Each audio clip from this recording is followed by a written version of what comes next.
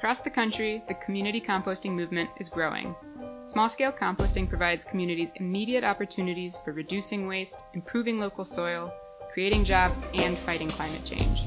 You're listening to the Composting for Community podcast, where we'll bring you stories from the people doing this work on the ground and in the soil. I'm Linda Bilsons-Barolis of ILSR's Composting Initiative, and I'll be your host. Today, we're joined by someone very dear to me, someone I consider to be my first composting mentor, Benny Ayres of Eco City Farms in Edmonston and Bladensburg, Maryland. Say hello, Benny. Hello, everybody. This is Benny. So I first met Benny when I first started at the Institute back in 2014. We were preparing to launch our Neighborhood Soil Rebuilders Composter Training Program, which was developed in partnership with Eco City Farms and is based a lot on Benny's immense knowledge of composting. So I'm thrilled that you all get to meet him today too. So Benny, for folks that may not have had the pleasure of meeting you yet, tell us about yourself. Tell us about Eco City Farms and how composting fits into your work. Okay. First of all, as you will learn, I have a little accent. I was born in Israel. I was born on a kibbutz, which is a collective farm. And that was my first connection to composting. One of the pioneers, when I was about 10, talked to me about compost, and that created a big impression on me. And years went by, and I worked for the University of Maryland as a researcher, and I had an opportunity to start a composting operation, and that's where I got a lot of my experience doing research on composting. Later on, I retired and joined Eco City Farm, which is an urban farm out in the suburbs of Maryland. We have two small acre farms. One is about 1.5. The other one is about 3 acres. We don't use all of it for growing, but the most important part is to try to change the soil. And we had no choice but to organize a composting operation there to improve the soil. So that's where I'm here right now, working most of the time. We're dealing with making compost solely for the improvement of the soil on our 2 farms.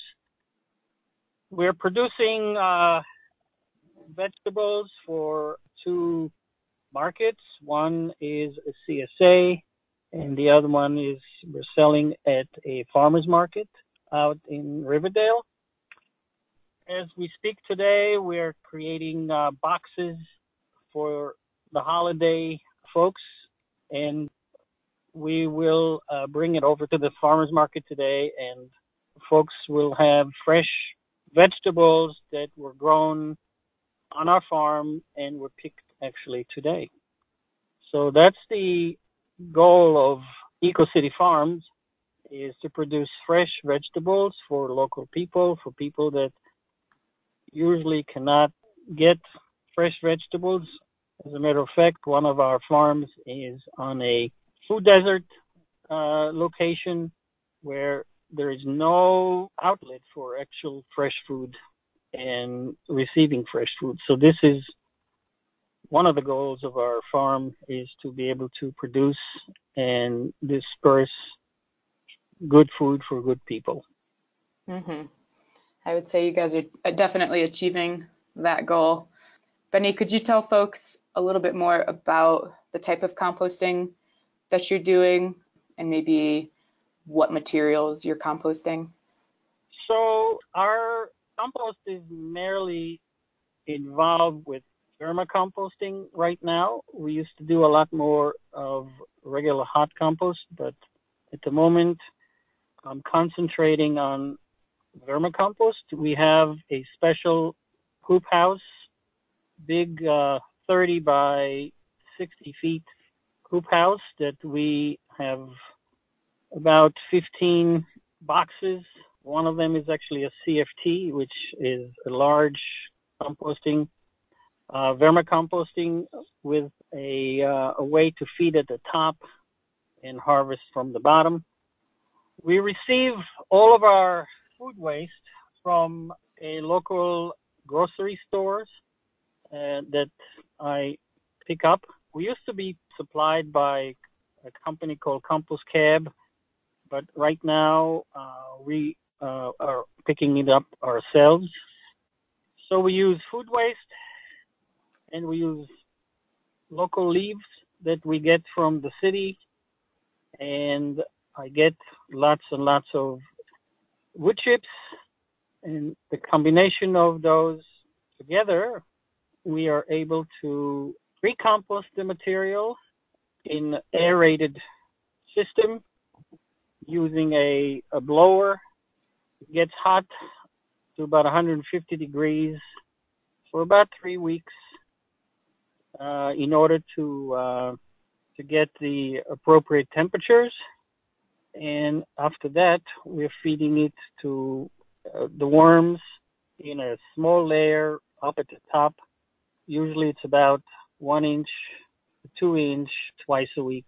Then it goes through the process of the worms up actually are eating it and producing cast. Then we sift it. Obviously, we have an homemade sifter that we made ourselves. It works very well. And then all of this material goes back to the soil and improve the soil structure, improve our production at the farm. And that's kind of the cycle. We used to make lots of windrow composting in the previous years, but right now we're concentrating basically on vermicompost. I find the vermicompost operation much more useful in our situation. We can control vermins much easier, and the quality of the compost is so much greater that we don't need to use as much to improve the soil. Mm-hmm. That's kind of, in a nutshell, what we do as far as composting.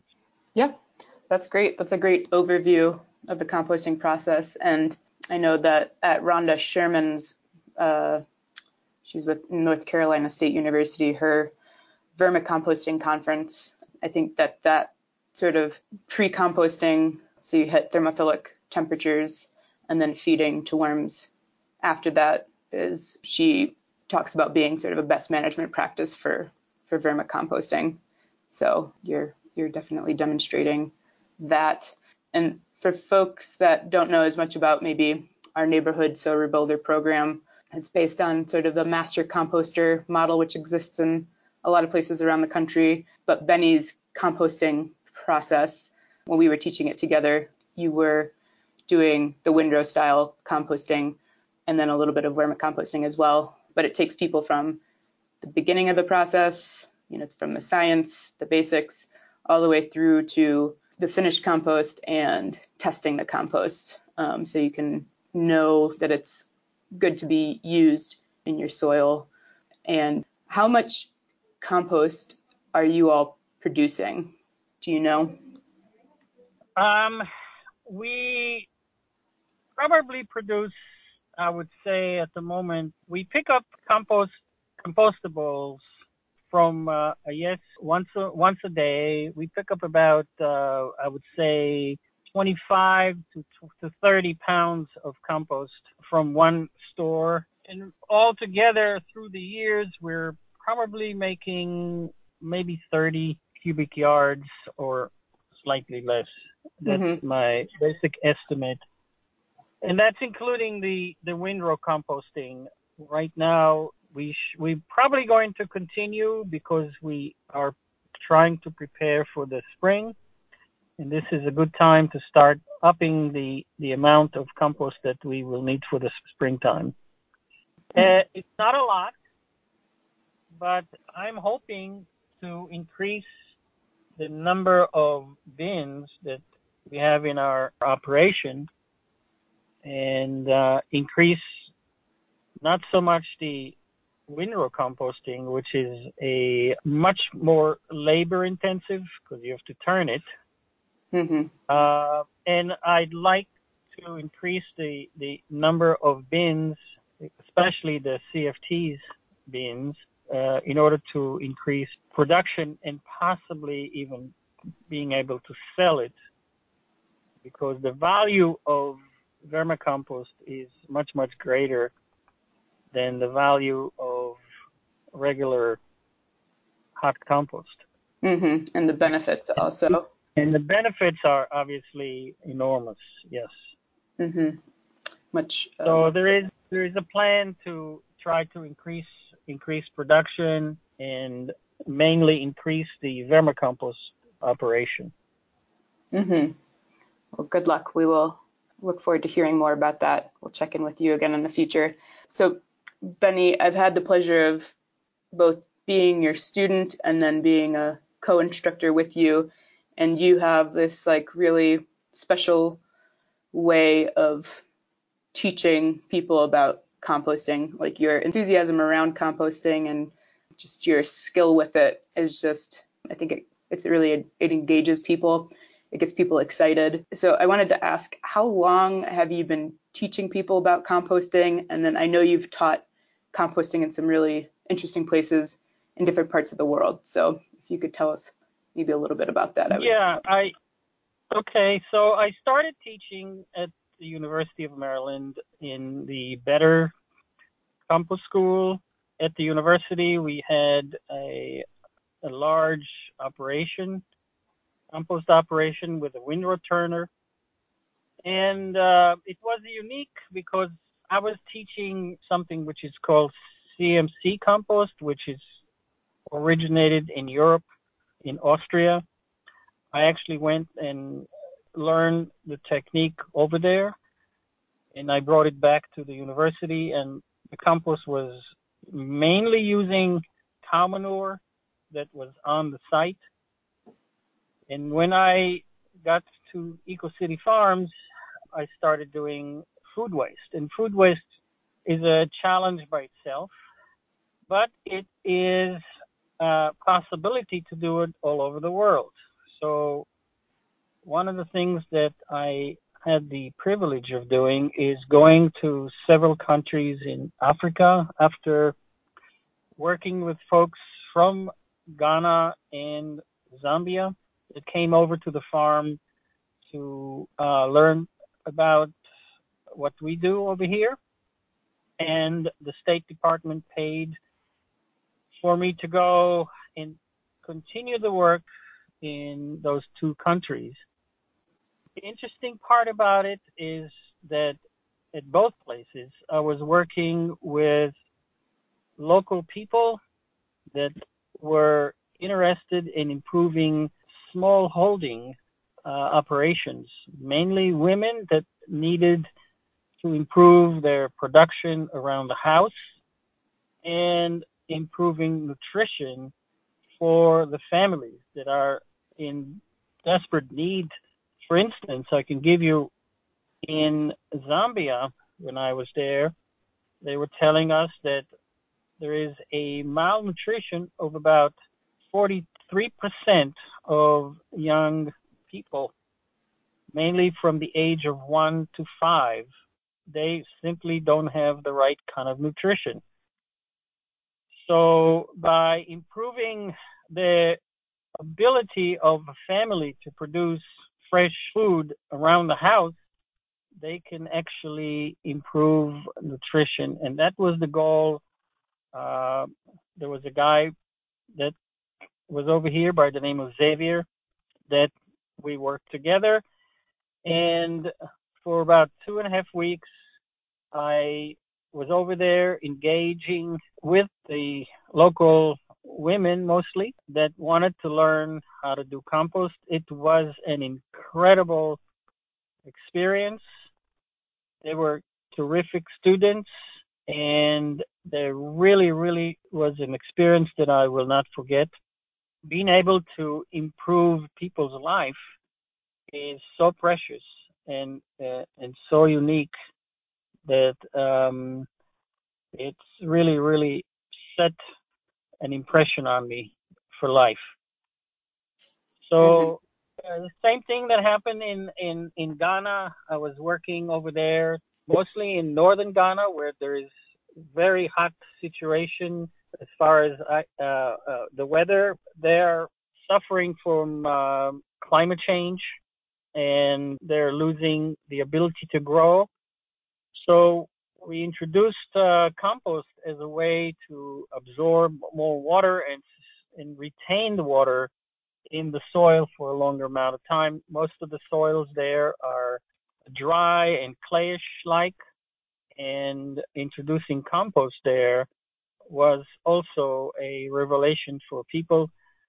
They used to have systems like this, but over the years they sort of forgot, and they sort of relied much more on commercial fertilizers and got into problems because of it, because of the fact that they haven't introduced any organic matter into the soil. And right now, there is a movement trying to redo this by teaching farmers to actually introduce compost into their systems. So that was another exciting trip that left me with a great impression. They're all trying to improve their lives, and they're all trying to learn as much as they can from everybody that goes over there and is willing to spend some time with them. And it was just a wonderful, and I've learned a lot from them. I've learned tremendous amounts from them. They taught me a lot of stuff. So that was a tremendous experience from both places that I would love to do it again. I would love to teach people what I know, and that's actually something that I always would like to do. Mm-hmm. Well, you are very good at it, and I couldn't think of a better sort of ambassador for small scale composting, for community composting than you. But it is pretty powerful being able to see how something as simple as composting, how it can really improve people's lives. I think here in the US, sometimes it's a little harder to see those benefits just because our infrastructure, our world is so much more complicated in certain ways. But I think it's very powerful nonetheless that something as simple as composting can really improve people's lives. So that's a really beautiful, beautiful thing. And like you said, I have to mention one more. Since I'm from Israel, I had also an opportunity to work with Palestinians in the West Bank, and that project I sort of did on my own. I was asked by an organization from Switzerland to go and work with a Palestinian nonviolence organization in the West Bank. And also for about 2-3 weeks, I worked with the organization trying to create vermicomposting operation and also regular composting, hot composting. I will continue this project in the near future. It is very important to this organization because there's so much turmoil, and the ability of improving the soil over there, and the soil is connected to the soul to try to calm down the anxiety of people by being able to produce their own food and being able to be connected to the land in a good way. I see that as also as a calling. I will be probably going back there and trying. I'll try to continue that project as well. wonderful. That's really inspiring stuff. Thank you for doing that work. And I think that's a good example of how composting is a tool for self-reliance, but it's also sort of a therapeutic exercise, maybe under conditions where folks don't have a lot of control over the conditions or like the world around them, to be able to take care of your own soil and grow your own food means a lot, I'm sure. So Benny, kind of to close things out, I was wondering if you could share some advice for any new composters out there that might be listening to this podcast. Anything maybe you wish you knew in the beginning, or just any sort of wisdom you'd like to impart? Well, that's a good, hard question to answer. But I think that what people have to say to themselves always, I don't know enough, always. I need to learn more. I need to go and dig more information. Learning is not a one-time deal. You have to continuously dig for new stuff. There's lots and lots of information on the internet. There's lots and lots of all sorts of webinars and YouTubes that are helpful. My education is never ending, and I think that that's important for everybody to understand, that we don't always know everything. And if you say to yourself, I'd like to learn more, you can always find some more stuff to dig and to learn and to try new ideas and just keep your mind busy all the time. That's what I do anyway. I always go and dig some more stuff. I am very much interested in the biology of the soil, and it was for a long time a black box that people just knew a little bit about it, and slowly through biology it becomes more and more understood. And it's very difficult to keep up after it because it's developing so quick. So it's always something that you have to learn more and more. Mm-hmm. So stay humble, but also keep learning and stay open to learning more. I like yes, that. Yes, that's really important. Yeah. It's good life advice. I feel like whenever we ask this question of folks, it's advice for composting and life. So it's very appropriate. So Benny, thank you so much for joining us today, and thank you all for listening. You're sure welcome. It was my pleasure. Thanks so much for listening to this episode of the Composting for Community podcast from the Institute for Local Self-Reliance. This episode is produced by myself and Hiba Murray. We'll be back again next month with a new episode. Our theme music is I Dunno from Grapes. Be sure to check out the rest of the ILSR podcast family, including Building Local Power, Local Energy Rules, and Community Broadband Bits at ilsr.org.